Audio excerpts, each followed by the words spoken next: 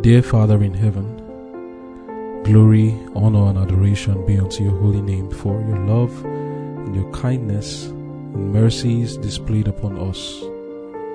We are unworthy of it. We are sinful, erring mortals who do not deserve what you do for us, but yet you do it nonetheless. And we say thank you, dear Father, for your goodness. We ask, Lord, that we shall reciprocate, Lord. As we fellowship with you now, please, may your Spirit be upon us, granting us the grace to learn more about you and have more of your character. I pray, Father, that you grant us of your Spirit and help us, Lord, to bear fruit, that we may become proper representatives of you on earth. I pray, Father, that you would put your words in my mouth for the sake of your children, for I have nothing to say to bless anyone. Please put the right words that would touch our souls, O Lord. In Jesus' name I've prayed. Amen.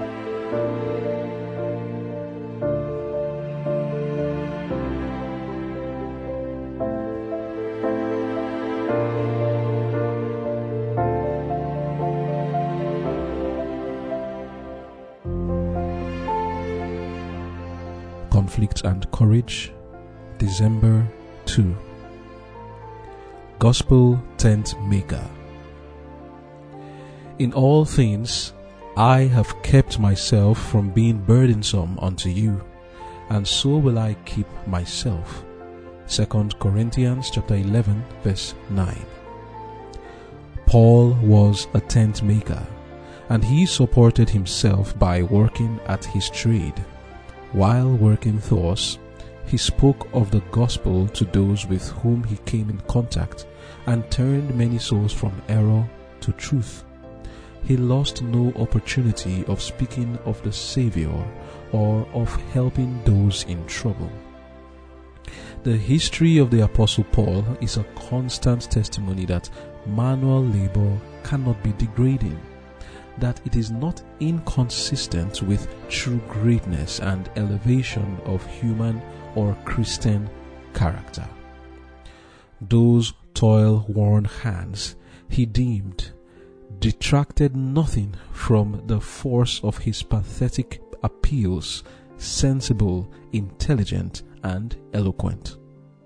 Those toil-worn hands, as he presented them before the people, bore testimony that he was not chargeable to any man for his support. At times, he also supported his fellow workers, himself suffering from hunger, in order to relieve the necessities of others. He shared his earnings with Luke and helped Timothy obtain the necessary equipment for his journey. Paul set an example against the sentiment then gaining influence in the church that the gospel could be proclaimed successfully only by those who were wholly freed from the necessity of physical toil. He illustrated in a practical way what might be done by consecrated laymen in many places where the people were unacquainted with the truths of the gospel. His course inspired many humble toilers with a desire to do what they could to advance the cause of God, while at the same time they supported themselves in daily labor. While some with special talents are chosen to devote all their energies to the work of teaching and preaching the gospel, many others upon whom human hands have never been laid in ordination are called to act an important part in soul saving. The self-sacrificing servant of God who labors untiringly in word and doctrine carries on his heart a heavy burden. His wages do not influence him in his labor. From heaven he received his commission, and to heaven he looks for his recompense when the work entrusted to him is done. Amen. The title of our devotion for today is Gospel Tentmaker, and it's a very interesting one for us to understand some things that need to build our character and how to be more efficient for the Lord in the gospel work. Paul was an apostle, and as such it was his right to receive tithes and offerings from those whom he had preached to, and use that for his sustenance. He expressed this sentiment to those of Corinth when he said in the book of 1 Corinthians 9, reading from verse 1 to 4, he said, "Am I not an apostle? Am I not free? Have I not seen Jesus Christ our Lord? Are not you my work in the Lord? If I be not an apostle unto others, yet doubtless I am to you, for the seal of mine apostleship are in the Lord." And then he said, "Mine answer to him that examines me is this, have we not power to eat and to drink?" And then in verse 6 he says, "Or I only and Barnabas, have not we power to forbear working? Who goeth a warfare any time at his own charges? Who planted a vineyard and eateth not of the fruit thereof? Or who feedeth a flock and eateth not of the milk of the flock? Say I these things as a man, or saith not the law the same also? For it is written in the law of Moses, Thou shalt not muzzle the mouth of the ox that treadeth out the corn. Doth God take care for oxen? Or saith he eat altogether for our sakes? For our sakes, no doubt. This is written, that he that ploweth should plow in hope, and that he that thresheth in hope should be partaker of his hope. If we have sown unto you spiritual things, is it a great thing if we shall reap your carnal things? If others be partakers of this power over you, are not we rather? Nevertheless, we have not used this power, but suffer all things, lest we should hinder the gospel of Christ. Do you not know that they which minister about holy things live of the things of the temple, and they which wait at the altar are partakers with the altar? Even so hath the Lord ordained that they which preach the gospel should live of the gospel." Amen. So this is as God would have it, that those which preach of the gospel, that those who are converted to the truth, are to sustain them with the tithes and the offerings. And those who appreciated the efforts of the preacher sustained and supported the labor of the preacher. An example of such people who appreciated the labors of Paul and Barnabas and loved him so much were the Galatians and the Philippians. Of the Galatians, Paul wrote in the book of Galatians 4 verse 13 to 15, "You know how through infirmity of the flesh I preached the gospel unto you at first. And my temptation which was in my flesh you despised not nor rejected, but received me as an angel of God, even as Christ Jesus. Where is then the blessedness you speak of?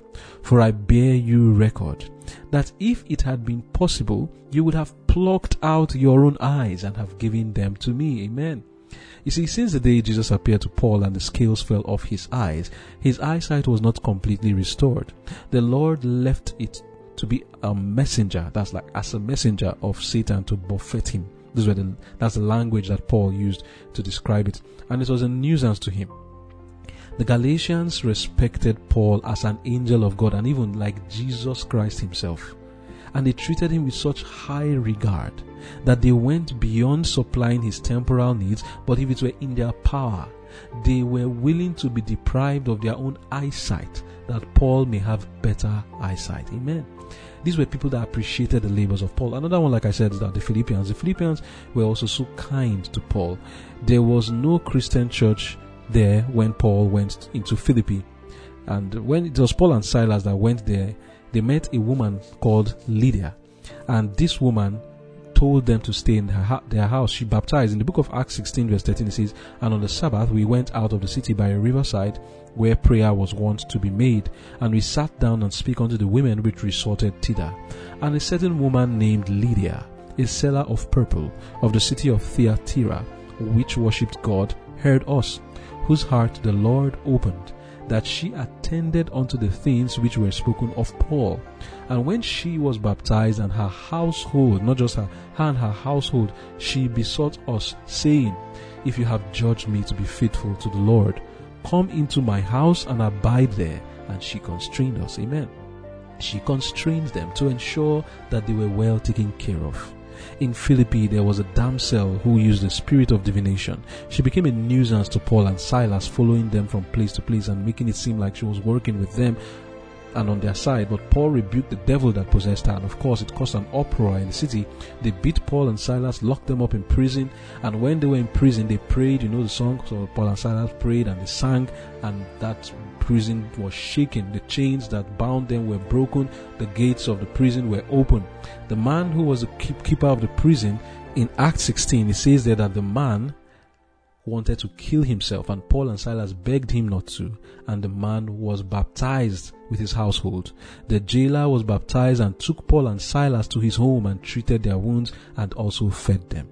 And then in the book of Acts 16 verse 40, it says, and they went out of the prison and entered into the house of Lydia, and when they had seen the brethren, they comforted them and departed. Amen. Speaking of the kindness received from them in Philippi, Paul would write later in Philippians 4 from verse 10, it says, but I rejoiced in the Lord greatly, that now at the last your care of me had flourished again, wherein you were also careful, but you lacked opportunity.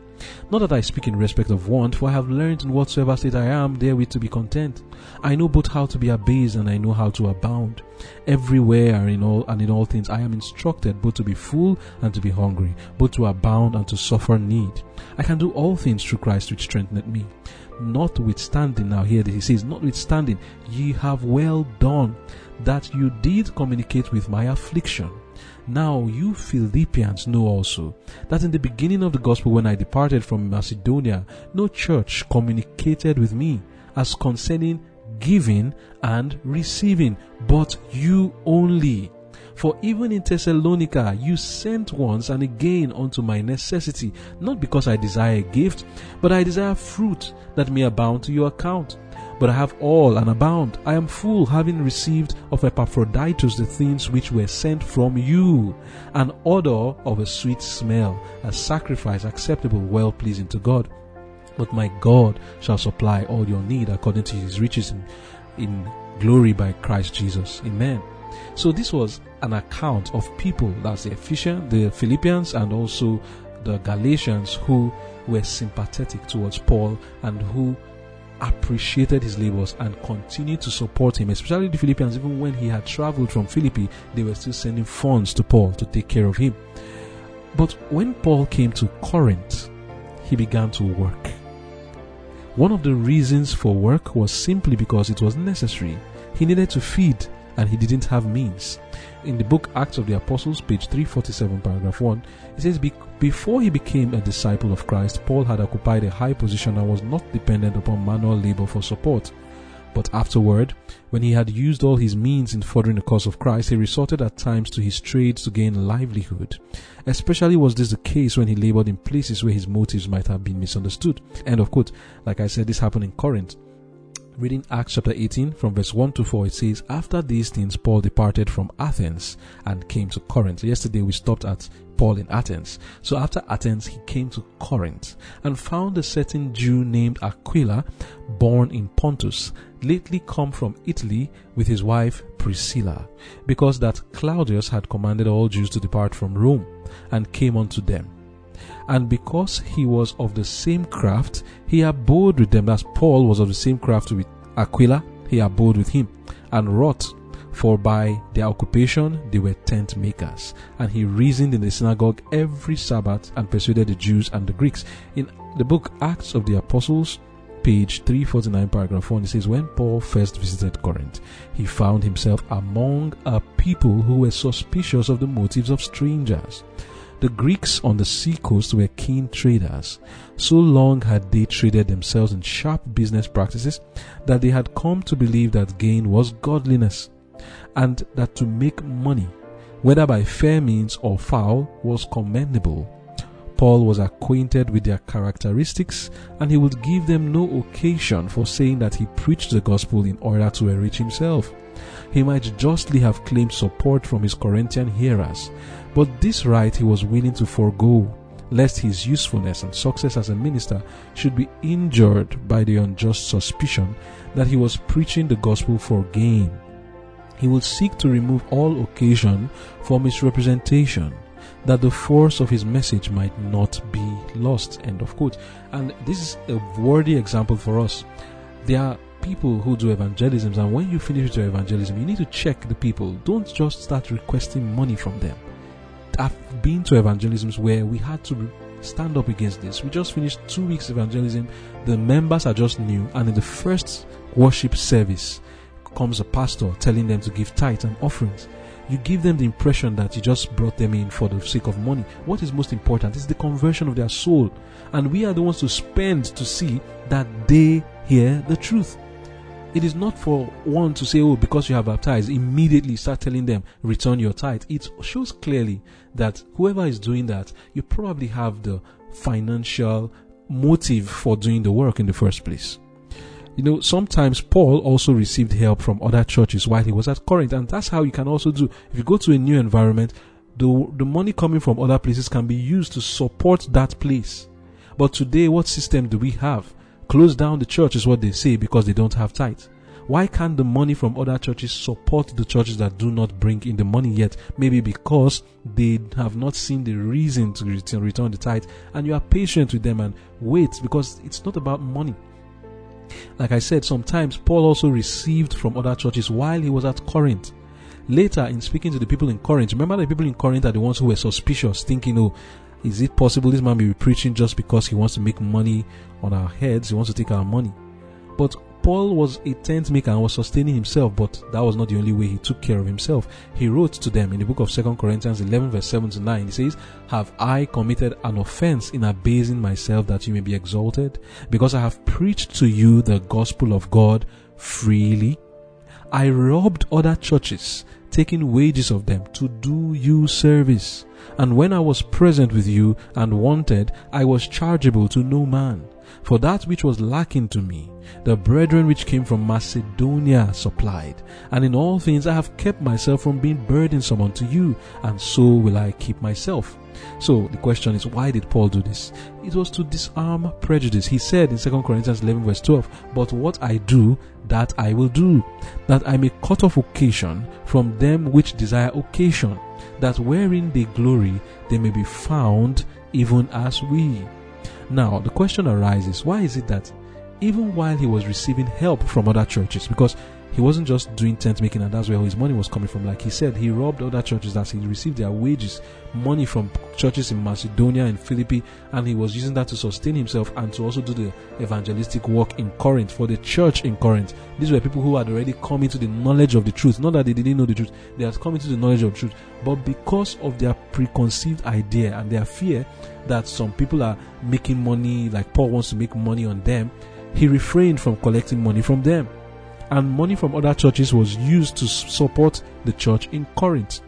Now, the question arises, why is it that even while Paul was receiving help from other churches, he was still working in Corinth? Why was he still working? Because clearly he was receiving money from other places.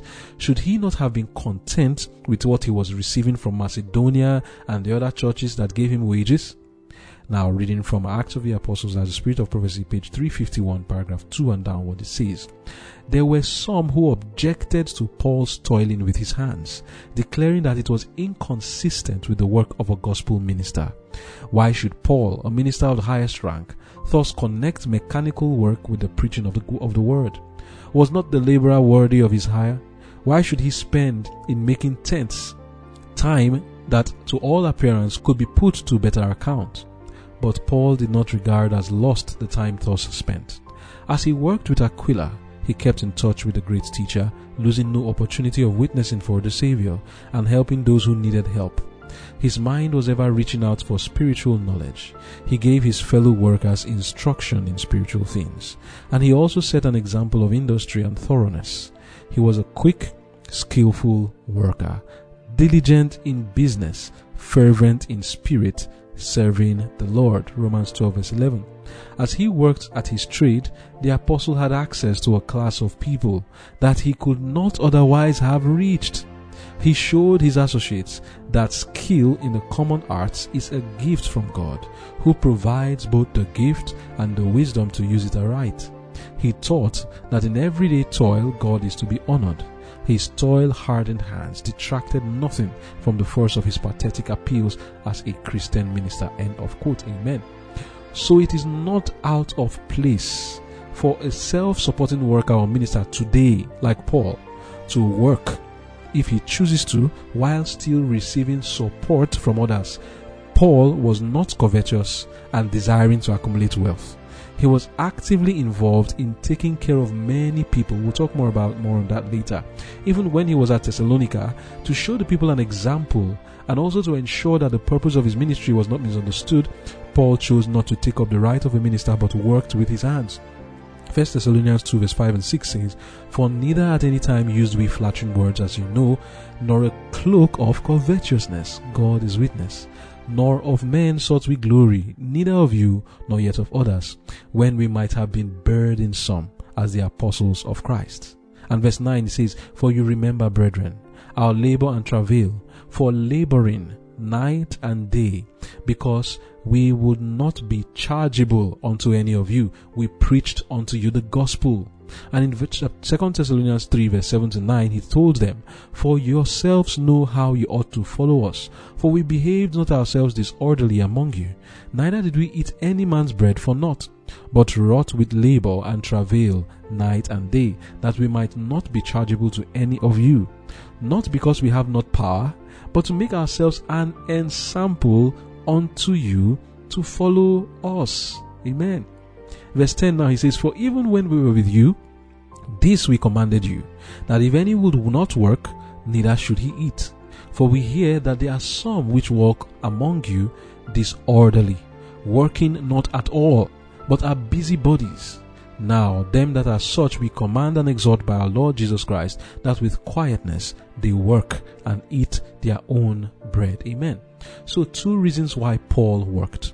The first reason we have seen in Corinth was because of the prejudice of the people who thought that he was just a covetous man who came to make money. So he didn't collect money from them.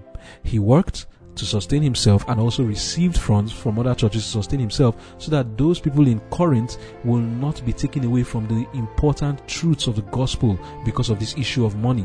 Paul thought in time they would understand. No problem if they won't give their tithes. No problem if they won't give their offerings. I will take tithes and offerings from other churches just to be patient with the people in Corinth so that they can hear the truth. I will not make the matter of tithes and offering a barrier, a hindrance, or a stumbling block between me and the people.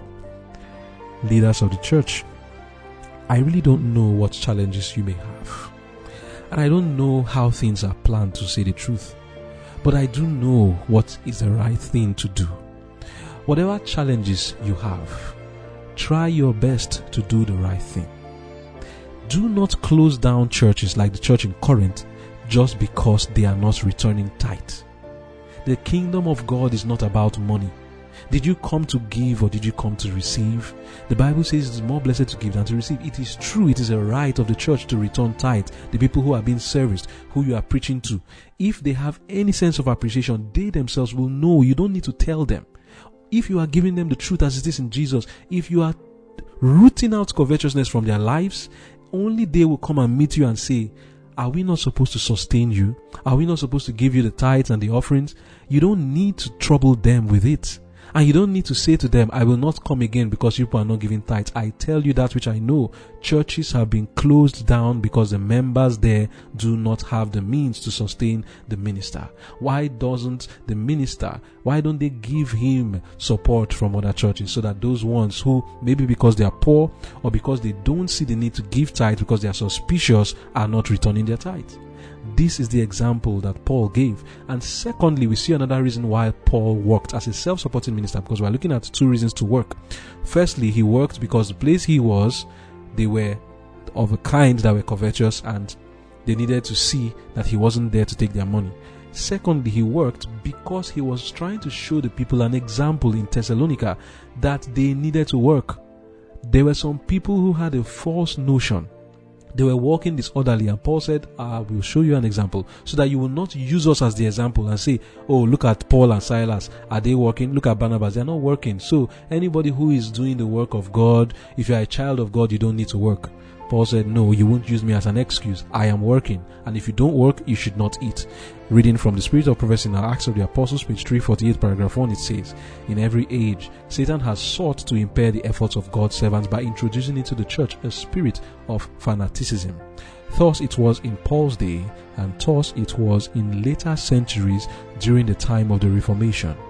Wycliffe, Luther, and many others who blessed the world by their influence and their faith encountered the wiles by which the enemy seeks to lead into fanaticism, overzealous, unbalanced, and unsanctified minds. Misguided souls have taught that the attainment of true holiness carries the mind above earthly thoughts and leads men to refrain wholly from labor. Others, taking extreme views of certain texts of scripture, have taught that it is a sin to work, that Christians should take no thought concerning the temporal welfare of themselves or their families, but should devote their lives wholly to spiritual things. The teaching and example of the Apostle Paul are a rebuke to such extreme views. End of quote. You see, this lesson is very important.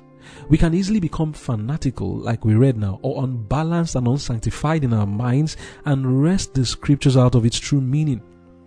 There were those in Thessalonica, and even today there are still those who, in their bid to show that they are not attached to the things of this world, that the mind not heightens, they choose not to work and provide for themselves and their families the basic necessities of life. Paul showed an example to such ones that this was a misrepresentation of Jesus' teachings. Such people would read passages like where Jesus said, "Seek ye first the kingdom of God and Israel, and all these things shall be added unto you." And they would take it to mean that they are not to do any work at all than missionary work. They would read passages that says, "Take no thought what you will eat, what you will drink, or wherewithal shall be clothed." That is what the Gentiles seek. And when they see other people walking, well, look at these Gentiles. They're just laboring to have clothes and food. If you are a true Christian, if you have the Spirit of God, you will not walk. Really? Is that what the Lord says? These people will even read Paul's own writings where he exhorted that we should mind not high things. That's in Romans 12 verse 16. He says, "Be of the same mind towards another. Mind not high things, but condescend to men of low estate. Be not wise in your own conceit." But they forget that before this, in the same Romans 12, he also said initially in verse 11 to 13, "Not slothful in business, fervent in spirit." What does it mean not to be slothful? That's don't be lazy in business.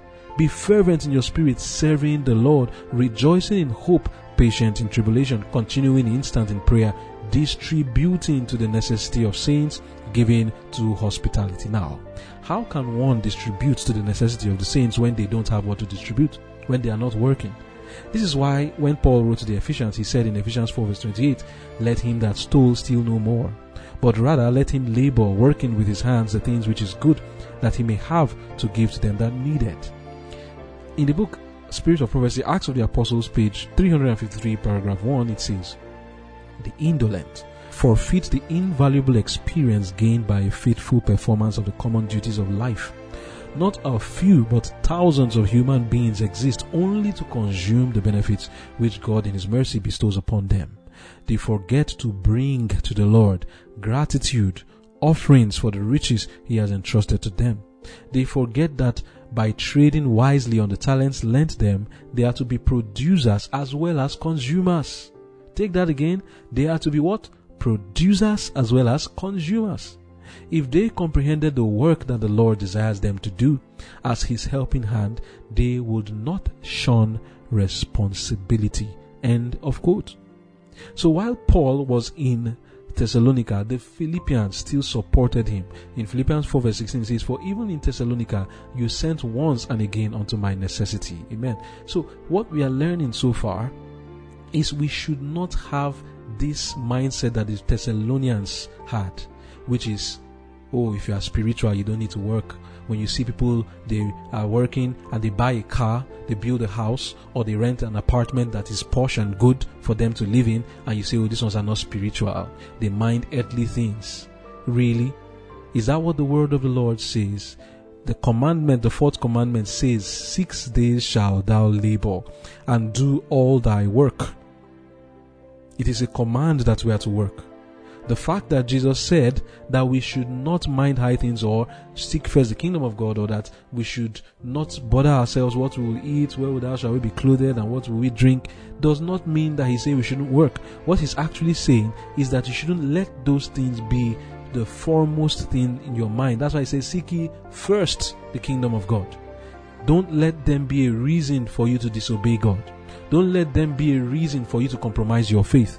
Don't let them be a reason why you will not do your morning, evening, and afternoon devotions, or why you will not pray, or why you will not go for evangelistic efforts to preach to others. That is simply what Jesus was saying. Seek first the kingdom of God. You can be doing these things, but let them not be a stumbling block. Let them not be a reason why you go away from the keeping of the commandments of God. But the extreme view is when people are dressing well, in good durable clothing, and also living in an environment that is promoting their health, that is actually good, and not in the slums, then that person must be a non-Christian. He is carnal because he is spending money on clothes and houses and is going to an environment that is good. Then therefore he is not a spiritual person. Extreme view.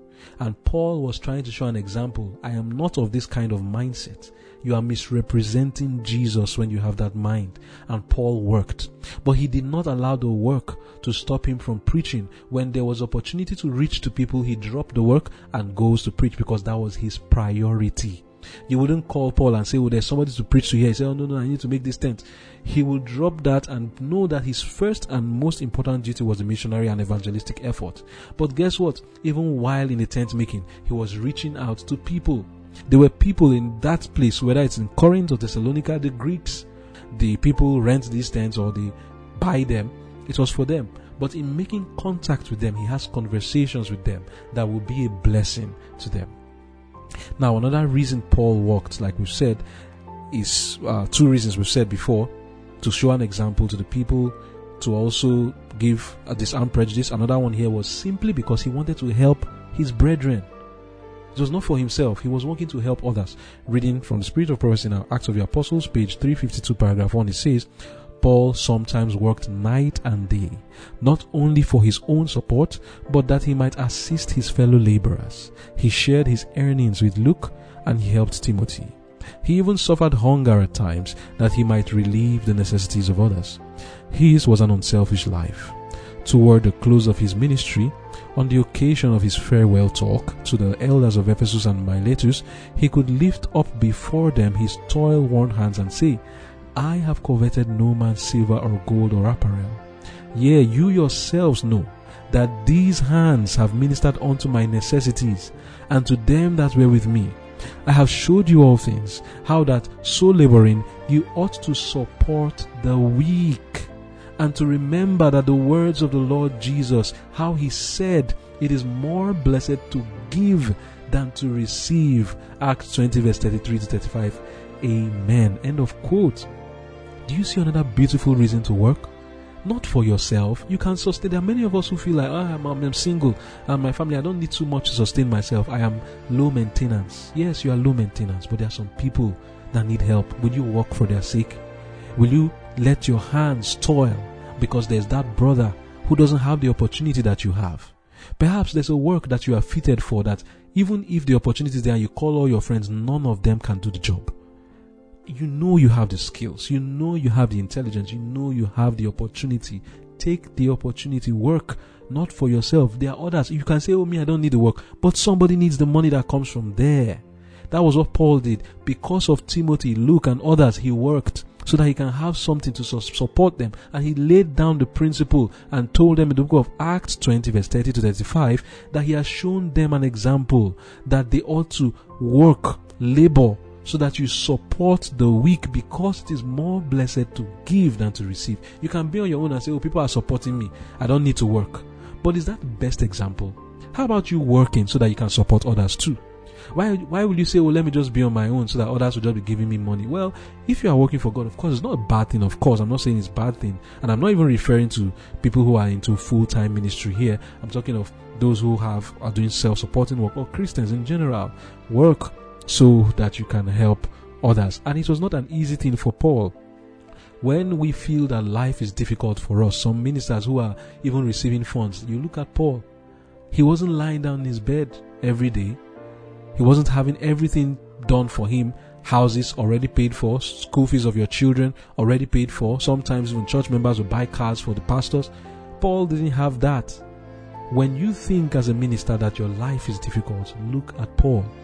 And then you realize it is more easy for you than it was for him. By these evidences, it is not a proper representation for people, especially young people, to make themselves a burden to others. Not that those who labor in the gospel should not receive their just wages, they should receive their wages. But if they are young, they do themselves a disservice if they do not take time to also learn other means of labor and gain experience in this direction. Many skills are needed for the missionary work, and it is in learning these skills and working with them that we learn how to use them for God. The manner of labor of Paul is especially important for young people. It is never a good practice for a young person who does not know what it means to be a hard worker or who is inexperienced in various lines of duty to be relieved of all secular duties. The experience gained in useful employment and the character developed in it is very essential in carrying out religious duties. Promptness, meeting objectives and targets, planning and management are skills gotten in secular labor and are often more important in missionary efforts.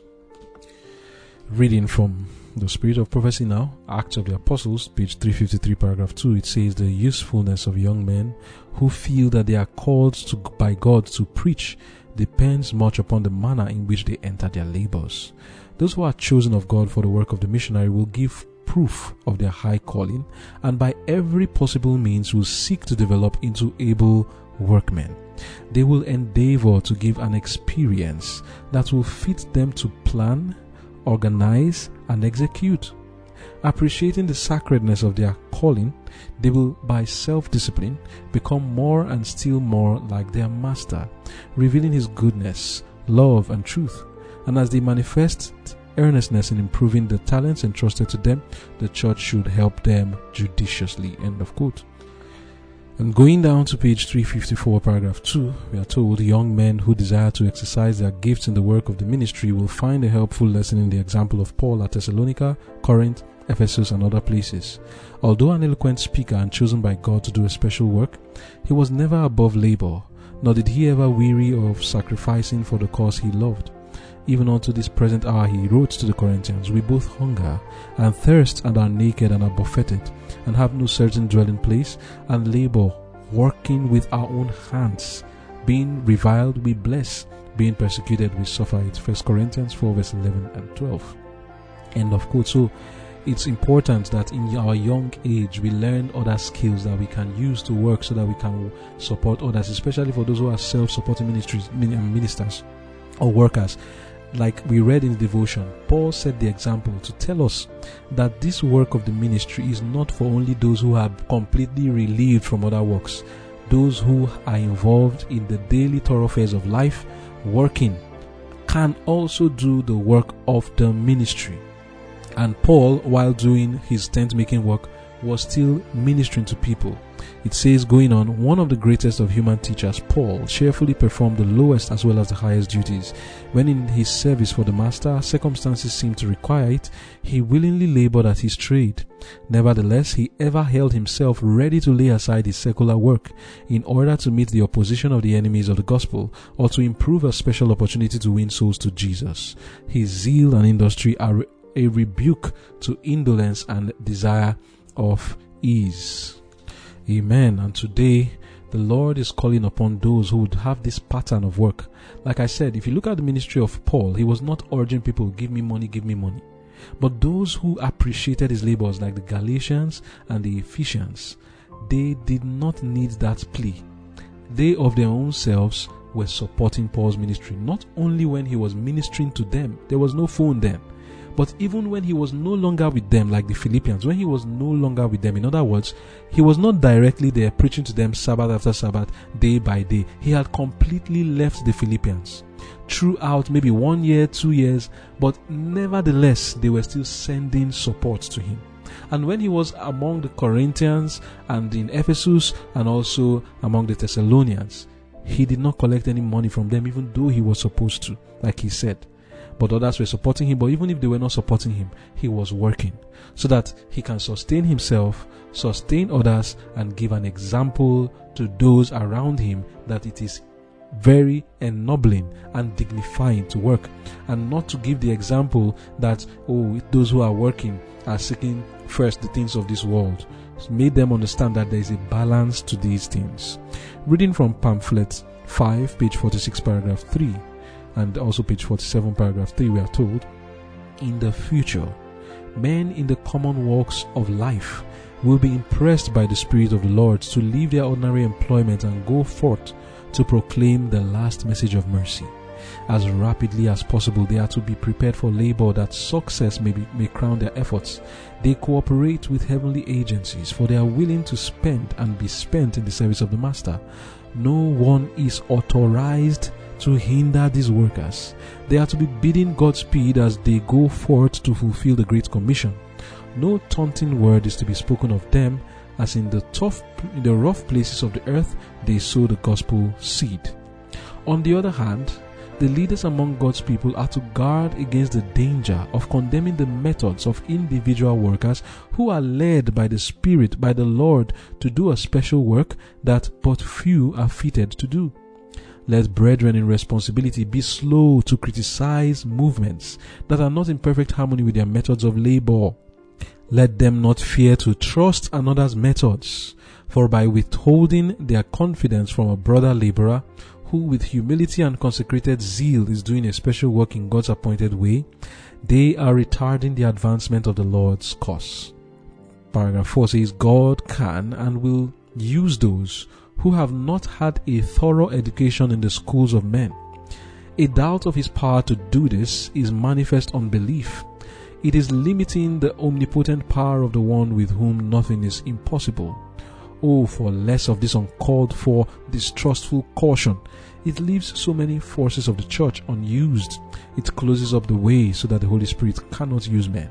It keeps in idleness those who are willing and anxious to labor in Christ's lines. It discourages from entering the work many who would become efficient laborers together with God if they were given a fair chance. Let no man think that because a fellow worker does not follow his ideas and plans, he cannot be doing right.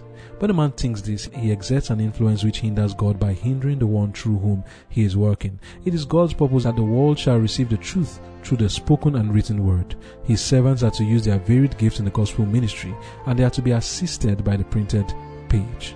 This is the plan which the Lord has ordained. As it is carried out in accordance with his direction, the truth will go forth as a lamp that burneth. End of quote. So brothers and sisters, here is an example for us to become more like Christ and not misrepresent him by thinking that, if you are transformed, you will not mind high things, in the sense of refusing to work and provide the conveniences and basic necessities of life. Work is necessary. Even if you are a self-supporting worker, if you are receiving help from others, if you get the opportunity to work that doesn't clash with the work of preaching the gospel, of course, by all means, you can take advantage of it so that you can have to distribute to the necessities of other brothers and sisters, so that you can have to bless, and so that you can also give people an example. Because even today, some people who are seeing preachers will say, what do you do for a living? If you tell them, I preach, they look at you like, this person is unserious. Not that we're ashamed to say that you're a preacher, but to give them the impression that I am not doing this thing for money, and to also make them understand that it is not because many pastors, that's what they are like. I'm not saying all of them. There's this impression that many pastors, they go into the work of the gospel ministry because they are lazy, because they don't have any other thing to do. So they just take the gospel ministry as a lazy man's work, to sit down in their house so that funds will keep coming to them, but they are not really doing anything. It is true that there are people like that. Yes. And I say it clearly, it's true.